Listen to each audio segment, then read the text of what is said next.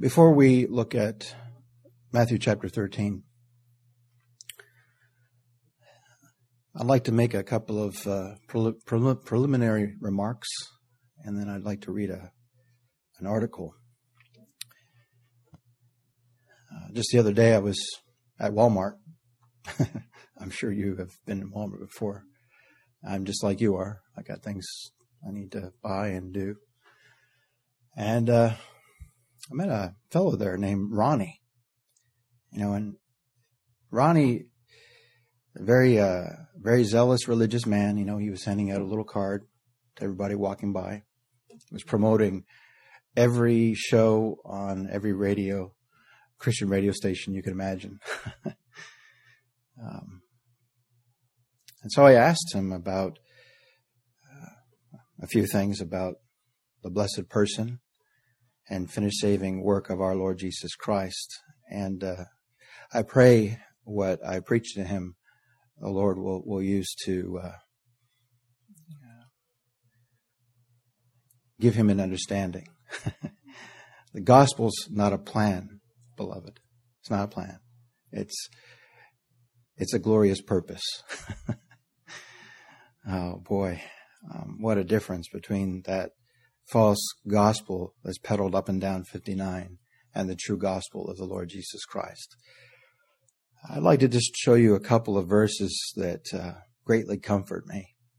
And while I'm turning there, I'll remind you, we had a speaker come to one of our conferences one time, and he intimated, how when people hear the gospel, they say, "Oh, that's not fair. That's not fair. What if somebody was, living in the middle of nowhere, like in the middle of the Pacific on a little island, and there's no church and there's no Bible and there's no message, and they don't hear the gospel? That's not fair."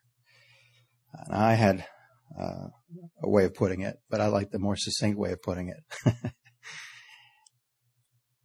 If the Lord has one of his precious sheep on that island, one of his precious lambs, he'll move the island to where they'll hear the gospel. Make no mistake about it. So let's look at a few precious portions of God's word. Not in any particular order, but these come to my mind. Certainly they came to my mind as I was sitting there. 2 Timothy chapter 1.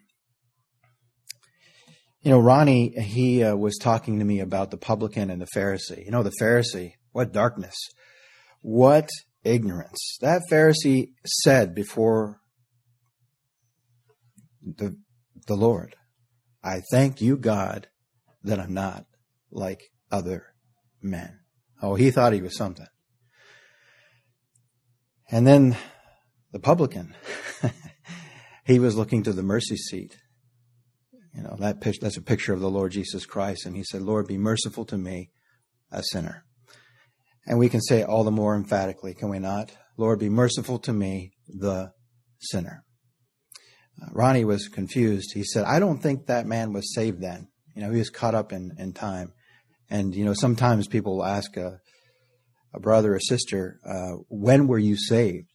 Almost kind of like an interrogation. They're putting what you believe on trial, and they're going to be the judge and jury about whether or not you're a child of God or not. But I trust you know the answer to that, beloved. When did the Lord save you? God purposed to save me before the foundation of the world. And in time, he called me with an irresistible call. I love the way the scriptures put it, a holy call. A holy call. It says in 2 Timothy chapter 1, verse 9, and this is speaking about the gospel according to the power of God, who hath saved us, verse 9, and called us with an holy calling, not according to our works, but according to his own purpose and grace, which was given us in Christ Jesus before the world began. Away with this false gospel that says that God has a plan to save everybody, and that his sin-atoning death merely made salvation possible. And now it's up to you to do something to make what the Lord Jesus Christ did on the cross to work. What blasphemy. Nowhere from Genesis to Revelation will you find anything that intimates that God is like man. we make plans. I'll have a plan and I'll make an attempt and I will fail. And I love the way one brother designs, and he is hoping this will bookmark God's word in your heart. The Lord Jesus Christ did not make an attemptment. He made an atonement for sin. The once-for-all sacrifice of God's well-pleasing Son.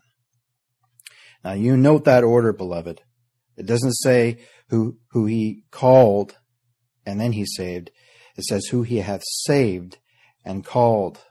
Who hath saved us and called us with an holy calling, not according to our works, but according to his own purpose and grace, which was given us in Christ Jesus before the world began.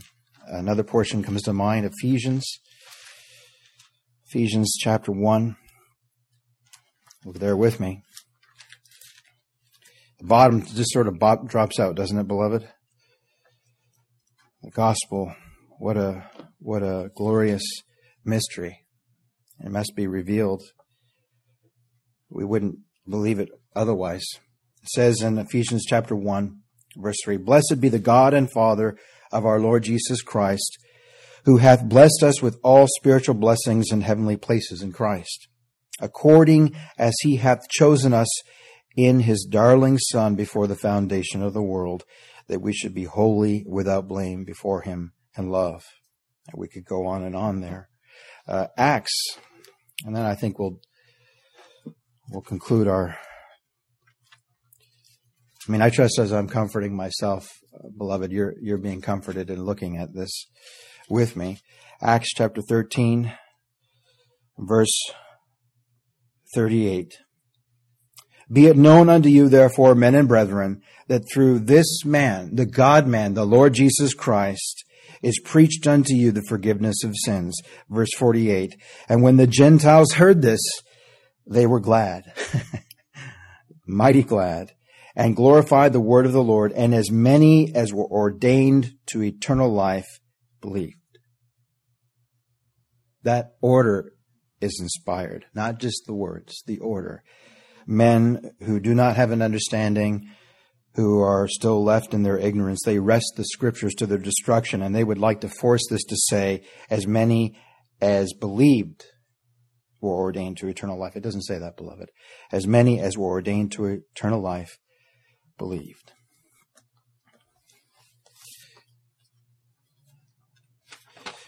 Lord willing, I'm going to put this article in the bulletin. I don't know what I'll title it.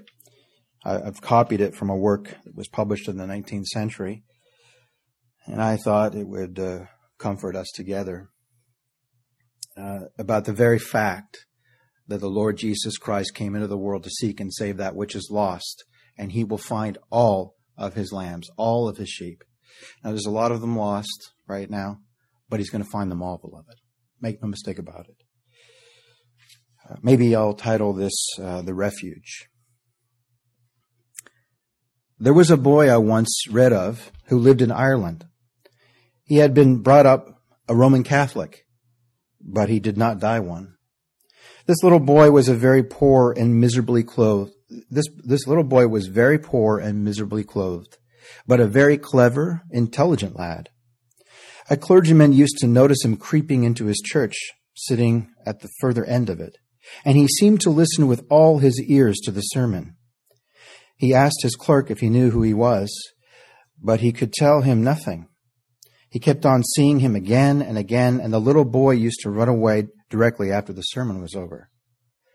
One night, the clergyman was sent for to see a little boy who was dying in a cottage across the mountains. The clergyman went. When he arrived at the house and had entered the room where the dying child was, he saw in one corner of it this same little boy who used to attend so regularly his church. He was evidently dying. When he beheld the clergyman, he lifted up his hands and said, "With his own right hand and with his holy arm hath he gotten himself the victory." Those were the last words that little boy uttered. He had forgiveness and went safe to heaven. Now there is one more thing. Death. We must all die. It is a happy thing for a Christian to die. It is the happiest thing that ever happened to such a one to die, because there is a refuge. There is a refuge. There will be the wounds of Jesus and the bosom of Jesus, both for us when we die. I heard of a person dying who thus spoke, "I am too sick to live, and I am too wicked to die." Sad words. I hope you and I shall not say so when we are on our deathbeds. Now I will read to you the other side, what a little dying child wrote, I believe on her deathbed. "Put your arms around me, mother. Draw your chair beside my bed. Let me lean upon your bosom, this poor, weary, aching head. Once I thought I could not leave you. Once I was afraid to die. Now I feel 'tis Jesus calls me to his mansion in the sky. Why should you be grieving, mother, that your child is going home to that land where sin and sorrow, pain and weakness no more come?" She had a refuge.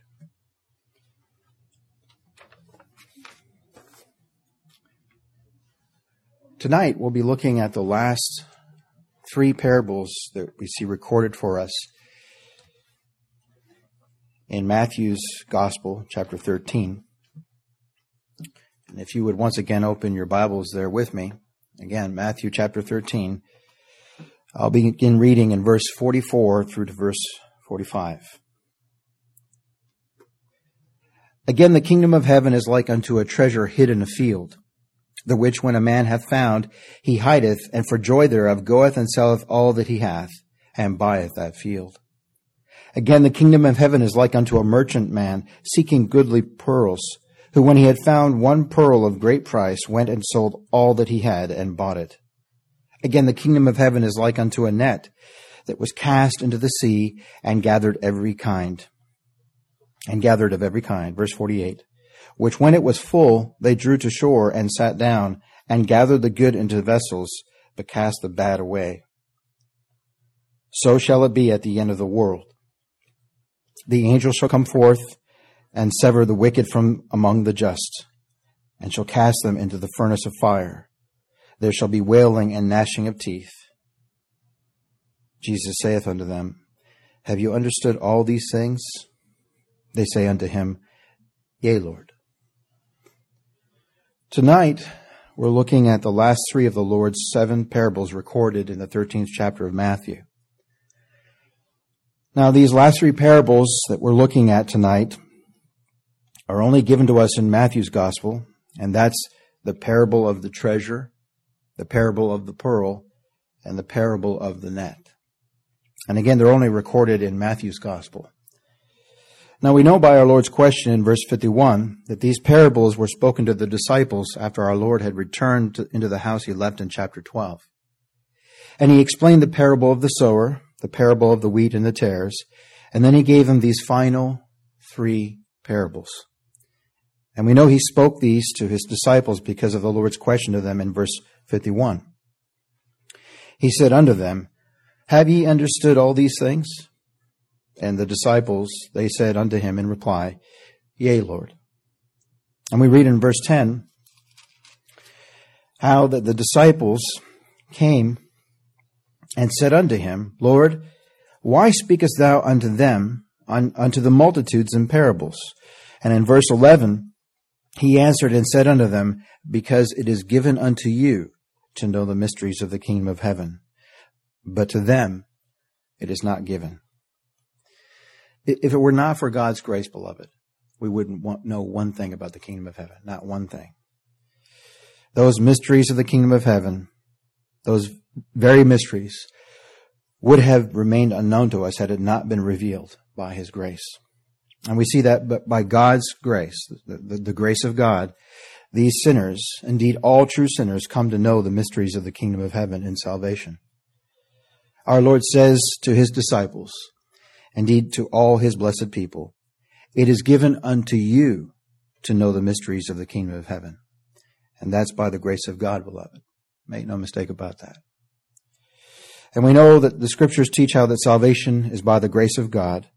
And just the same as by his grace that he gives sinners saving understanding of these things that pertain to the kingdom of God. The Apostle John records in his first epistle, in the last chapter, he records there in verse 20 of 1 John chapter 5, verse 20, writing to God's people, he writes, "Beloved, we know. What do we know, beloved? We know that the Son of God is come and hath given us an understanding, that we may know him that is true, and we are in him that is true, even in his Son, Jesus Christ. This is the true God and eternal life." And yet the Word of God declares the natural man, that man left to himself, the natural man, dead in sins and trespasses, receiveth not the things of the Spirit of God, for they are foolishness unto him. Neither can he know them, because they are spiritually discerned. You see, the natural man is spiritually dead in trespasses and sins. And our Lord instructs us, just as he told Nicodemus, except a man be born again, he cannot see the kingdom of God. He cannot perceive the mysteries of the kingdom of God. And the mysteries found in Scripture are such that a sinner would never have learned, would never have understood those blessed truths that adorn the gospel of God, the blessed doctrine of the Lord Jesus Christ, except they be born from above. I mean, if these things had not been revealed unto us, beloved, we would have never come to understand one thing about Christ being everything in salvation. Remember what Paul asked those believers at Corinth? Who maketh thee to differ from another? My friend, if you understand the mysteries of the kingdom of God, of who it is that maketh thee to differ from another, God's not only done something for you on the cross of his Son, but ever so blessedly he's done something in you. Be sure of that. Paul further asks and presses the question, who maketh thee to differ from another? And what hast thou that thou didst not receive? And so we see here again how that it's by grace ye are saved. For unto you it is given to know the mysteries of the kingdom of heaven. And the disciples came and said unto the Lord, Lord, why speakest thou unto them in parables? Why do you speak to the multitudes in parables? And his answer is simply this: because it's given unto you to know the mysteries of the kingdom of heaven. But to them, to the self-righteous, it's not given. Now we see here God's grace in giving us an understanding, in revealing the mysteries of the kingdom of heaven. But we also see man's responsibility, and that may be seen all through the Word of God. You see, my friend, the Scriptures teaches us the sovereignty of God in dispensing his grace, but so too we see the responsibility of man, and the one does not negate the other. Yes, God is sovereign in giving his grace, but yet man is responsible unto God. You see, man is responsible to walk in the light that God gives him.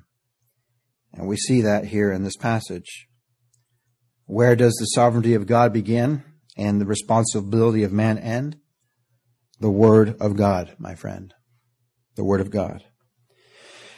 And after the Lord said, it is given unto you to know the mysteries of the kingdom of heaven, but to them it is not given. Notice what is said in verse 12. He says there, for whosoever hath, to him shall be given, and he shall have more abundance. But whosoever hath not, from him shall be taken away even that which he seemeth to have. You see, my friend, men are responsible to walk in the light that they have. Does someone say, I know there's a God, but I don't know him? Oh, my friend, get in his word. Meet with his people and come with the hope of hearing from him through the preaching of the gospel of his Son. In John chapter 9, John's Gospel chapter 9, we see how that men are responsible to walk in the light that they have. And my friend, men are not only responsible for what they hear, but so too what they could have heard had they not neglected so many calls from the Lord's people to come and see their Savior. I mean, if they had so desired, many could have done that, but they had something more important to do. What a fearful thing that so many don't have time for God or to hear from His ambassador who preaches His very word. In John chapter 9, we learn of how our Lord Jesus healed this man who was born blind. And notice our Lord's words beginning with verse 39. John chapter 9, verse 39. And the Lord Jesus said, "For judgment I am come into this world, that they which see not might see, and that they which see might be made blind." And some of the Pharisees which were with him heard these words. And remember, these are religious people. These are the know-it-alls who claim to know everything. And you can't teach them a thing because they know everything about God. They claim to know everything about the Word of God, and they seemingly claim to know everything. And those studied, learned Pharisees said unto the Lord Jesus Christ, "Are we blind also?" And the Lord Jesus said unto them, "If ye were blind," that is, if you admitted your blindness, if you admitted your desperate need, your emptiness, if you would admit that, you would admit that you're ignorant and blind, you should have no sin. But now you say, "We see, therefore your sin remaineth." Remember, our Lord said, "Except a man be born again, he cannot see the kingdom of heaven." And these self-righteous religious Jews didn't see their ignorance. Sadly, in their mind and in their speech, they intimated that they knew everything. And so you see, my friend, we're responsible to walk in the light that God gives us. And in these parables, beloved, our Lord said unto you who believe, it's given to you to know these things, and that's by God's grace. But so too, men are responsible. Men are responsible to consider, to meditate, and to hear what the Lord has said. Now, the mysteries revealed in these last parables are revealed as a result of the Lord Jesus Christ coming into this world. So what are the mysteries of the kingdom of heaven? Well, the first mystery is the gospel. And you say, well, the gospel has been with us since before the foundation of the world. And yes, I realize that. But it wasn't always manifested like it's been manifest in these last days. And that by the coming, by the appearance, by the incarnation of the Son of God and the manifestation of His finished saving work. The second mystery of the kingdom of God is how that God reigns in this world. Now, from this passage of Scripture, we see how that the kingdom of heaven is likened unto the good seed which is to be sown in all the world. Preach the gospel to every creature. God's kingdom, God's reign. Now, the kingdom of God is nearly equivalent to the church. And at present, the visible church, the visible world, is comprised of the tares and the wheat. But we know one blessed day, Christ's union with His invisible church shall be revealed, indeed consummated in glory, in purity, and in all her beauty. Now let's look at these two things in these last three parables. First of all, the gospel. And then secondly, the kingdom of God's reign. Now the gospel is represented by the treasure and the pearl of great price. Verse 44.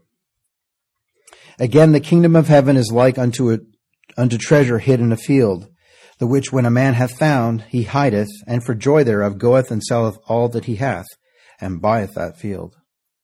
Again, the kingdom of heaven is like unto a merchant man seeking goodly pearls, who when he had found one pearl of great price, went and sold all that he had and bought it. Now, there's two things alike seen in both of these parables. That is, we see one glorious truth about the gospel. Both these parables represent the gospel as something of great value, as being a treasure, as being a precious pearl of great price. Now, while in that day the people would have appreciated the value of a hidden treasure or the value of a precious gem, but beloved, what could be more valuable than the gospel of the Lord Jesus Christ? I mean, can you think of anything more valuable to you or to me and to men in general than the gospel of the Lord Jesus Christ? I mean, can you imagine what it would be like to be born in a world or live in a world where there was no gospel to be heard? What a horror that would be. To never hear the gospel, to never have the gospel. And so, beloved, what could be more valuable to us than the gospel of the Lord Jesus Christ? Nothing. And when I think of treasure, and I trust when you think of treasure, you think of precious metals like silver and gold. And that brings to mind each piece of furniture in the tabernacle, of how each piece was overlaid with gold. And it makes one think about the table for the showbread, the candlestick, the altar of incense, and so too the Ark of the Covenant, and of how it was all overlaid with gold. And the mercy seat itself was a work of beaded gold. That's what the Word of God declares, how that the mercy seat itself was a work of beaded gold. And all that, of course, are pictures of the Lord Jesus Christ and his finished work of salvation in the gospel. And that mercy seat, which was the place where the blood was sprinkled, was a place where the work of beaded gold. Beaded gold. What comes to mind when you think about beaded gold? Isn't that a picture of our Lord Jesus Christ? Remember, he was beaten. He was wounded for our transgressions, and he was bruised for our iniquities, so that by his stripes we're healed. And that man took that hammer, he took that gold and started beating it and straightening it out, and he struck it again, again, and again. What a picture of the suffering of the Son of God. What a glorious picture of all the sufferings of the Son of God. And then that blood sprinkled on the mercy seat, what a picture of the sufferings of Christ and his blood that makes an atonement for the sins of his people. Herein is love. Not that we love God, but that he loved us and sent his Son to be the propitiation. The Father sent his dear Son to be the sin-atoning sacrifice for our sins. The gospel is so indescribably valuable. And throughout the Old Testament, God claimed all the firstborn of Israel, and he spared them when he delivered his people out of Egypt. And so he claimed out of the nation of Israel all the firstborn, that all the firstborn were his. But rather than take all the firstborn, he took the tribe of Levi.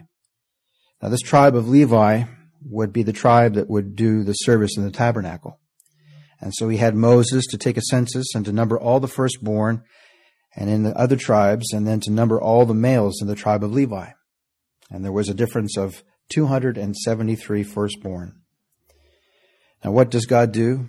What does he say about those 273? He says they've got to be redeemed. But how were they redeemed? They were redeemed by the shekel. That is, by the silver of the sanctuary. And that makes one think of that passage in 1 Peter, does it not? By the manifestation of the gospel of God's Son coming into the world to save sinners, Paul could write clearly and plainly, thank God, beloved. Thank God.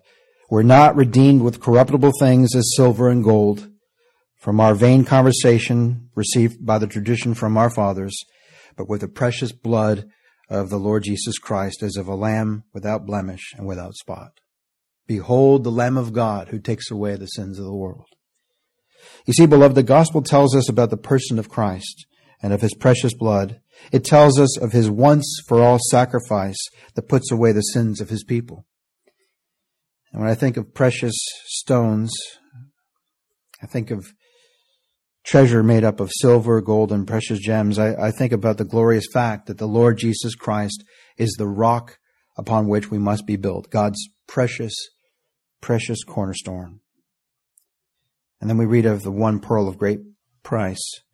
Now notice in verse 45 it says, "The kingdom of heaven is like unto a merchant man seeking goodly pearls, who when he had found one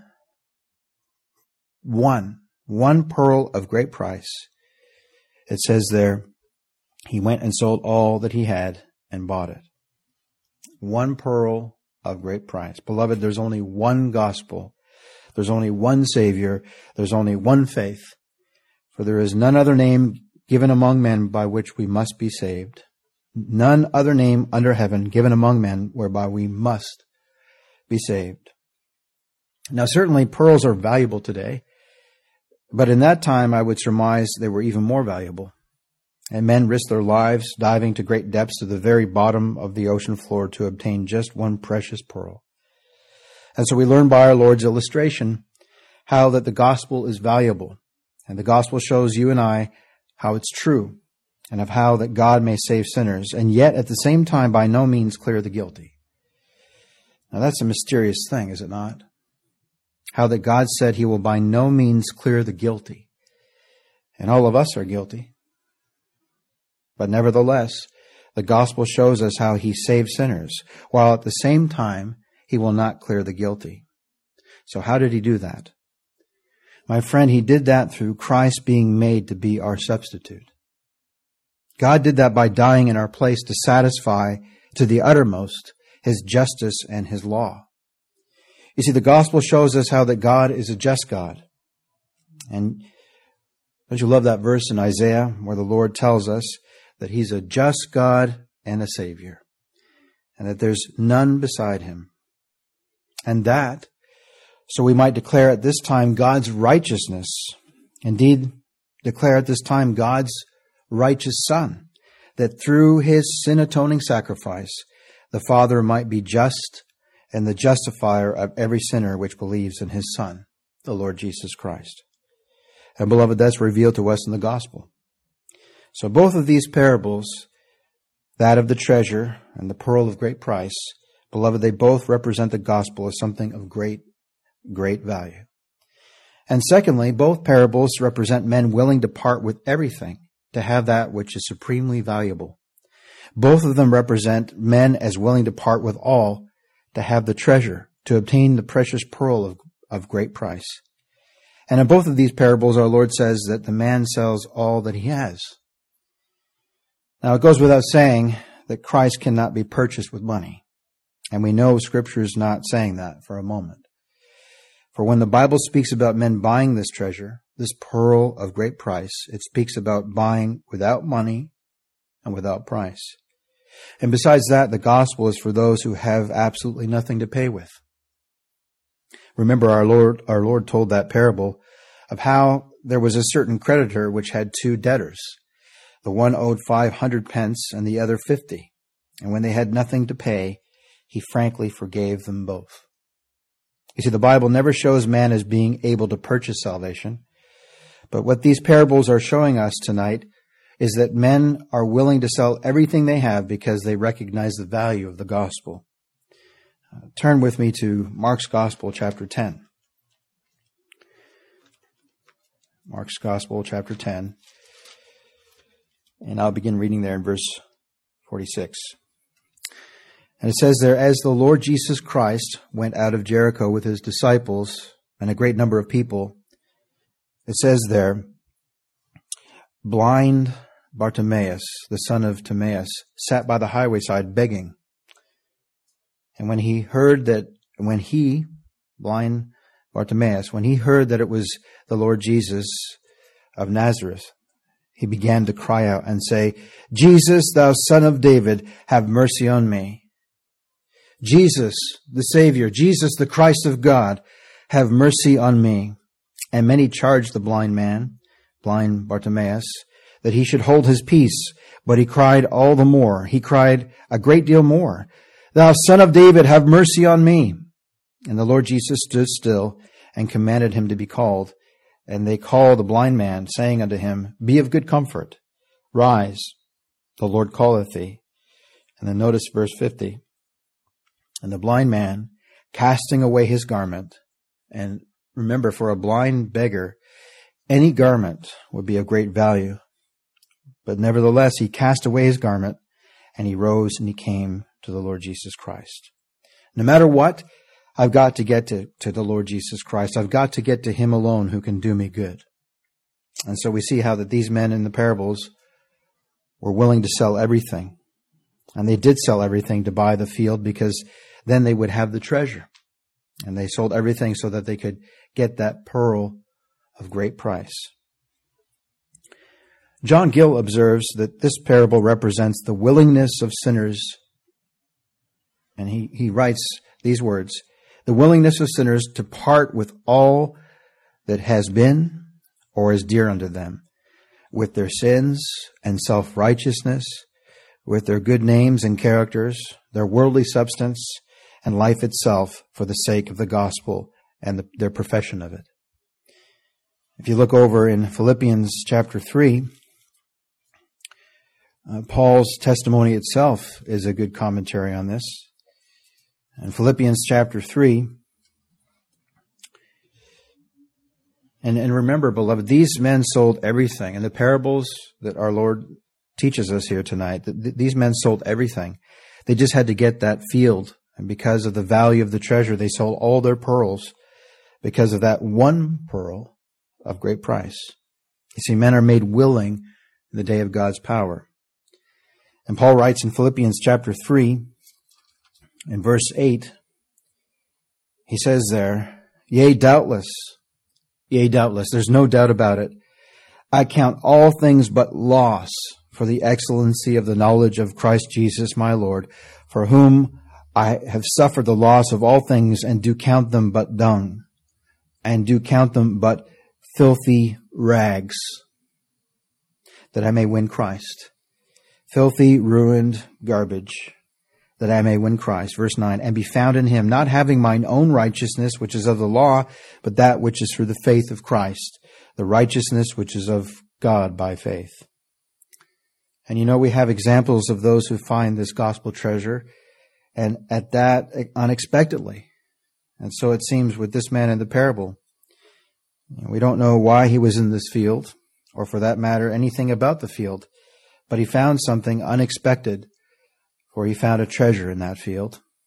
And the Samaritan woman, when she left her house that day with her water pot, do you think she left her home expecting to find the water of life? Of course not. Can you relate? I certainly can. I certainly can. What about that Ethiopian eunuch? And remember, he's an example of someone who was seeking, like that man who was seeking goodly pearls.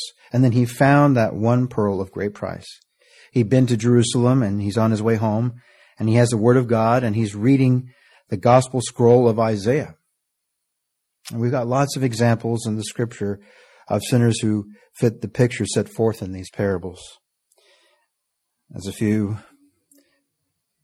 examples in this auditorium, I'm sure, that fit the picture set forth in these parables.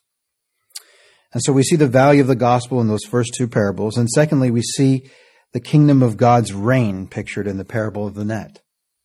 And that net, you know, when you look at false religion, they never use a net, do they? They never use the net of the gospel. They use some lure and a hook. God's ministers use a net.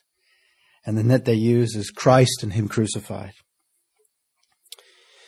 And that net gathered fish of every kind. And we see how that the parable of the net is identical for the most part to the parable of the wheat and the tares, which are not separated until the harvest time. And in that net, there was both good and bad fish, which are not separated until the net is brought into shore. And we have the same words. So shall it be at the end of the age. Look in verse 40.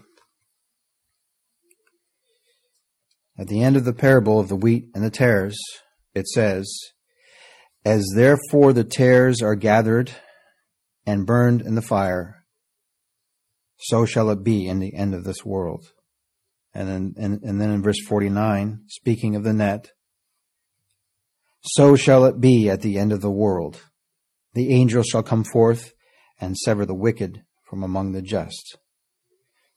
And notice in both parables, the tares and the bad fish are cast into a furnace of fire. We read in verse 42, and shall cast the reprobate, the tares, into a furnace of fire, and there shall be wailing and gnashing of teeth. Now, in this last parable, so that we might also learn from these words, in verse 47, our Lord declares, again, the kingdom of heaven is like unto a net that was cast into the sea and gathered of every kind. Beloved, the gospel is God's net, and it's cast out, and it gathers fish of every kind, a people of every nation, of every language, of every level of education and social standing, and it gathers every kind into the net. But some are good, and some are bad. And this is speaking here of the reign of the kingdom of heaven. And it's much like the church in these latter dispensation of days. And that speaks to the visible church, because we know that in every visible church, every visible local church, there are some who are tares and some who are wheat. And beloved, we're not to try to discover who the tares are and who the wheat are. Rather, we just preach the gospel. But it will be revealed in the last day, in the end of the world, who the wheat are and who the tares are. One writer makes this observation, how that our Lord was saying, in effect, you yourselves, and he's intimating what the Lord said, in effect, to his disciples, you yourselves have seen your fellow disciples picking the good and discarding the bad. And one day that will be done once and for all by my angels at my command. The disciples certainly saw a net brought in, and some of the disciples were fishermen, and they would sort the good fish from the bad fish. And so they clearly understood this illustration. And the Lord is telling them plainly, one day that will be done once and for all by my angels at my command. And the writer further observes, is the Lord not implying to his disciples, therefore, to warn men everywhere to repent? Repent, or you shall all likewise perish, in view of the irreversible decisiveness of the coming judgment. And so, beloved, impress upon men the exceeding preciousness of the kingdom of heaven and the necessity for everyone to take possession of it here and now, because there's a day coming when the door will be shut and no one shall enter into his kingdom. Is the Lord not impressing these disciples to go out and preach and warn men everywhere? Repent, for the kingdom of heaven is at hand. And when they do, indeed when we do, beloved, by God's grace, we say with the Apostle Paul what he writes in 2 Corinthians chapter 2, verse 14. And I'll conclude with this portion. 2 Corinthians chapter 2, beginning in verse 14. Now thanks be unto God, which always causeth us to triumph in Christ, and make manifest the savor of his knowledge by us in every place. For we are unto God a sweet savor of Christ in them that are saved, and in them that perish. To the one we are the savor of death unto death, and to the other the savor of life unto life. And who is sufficient for these things? For we are not as many which corrupt the word of God, but as of sincerity, but as of God, in the sight of God, speak we in Christ. Amen.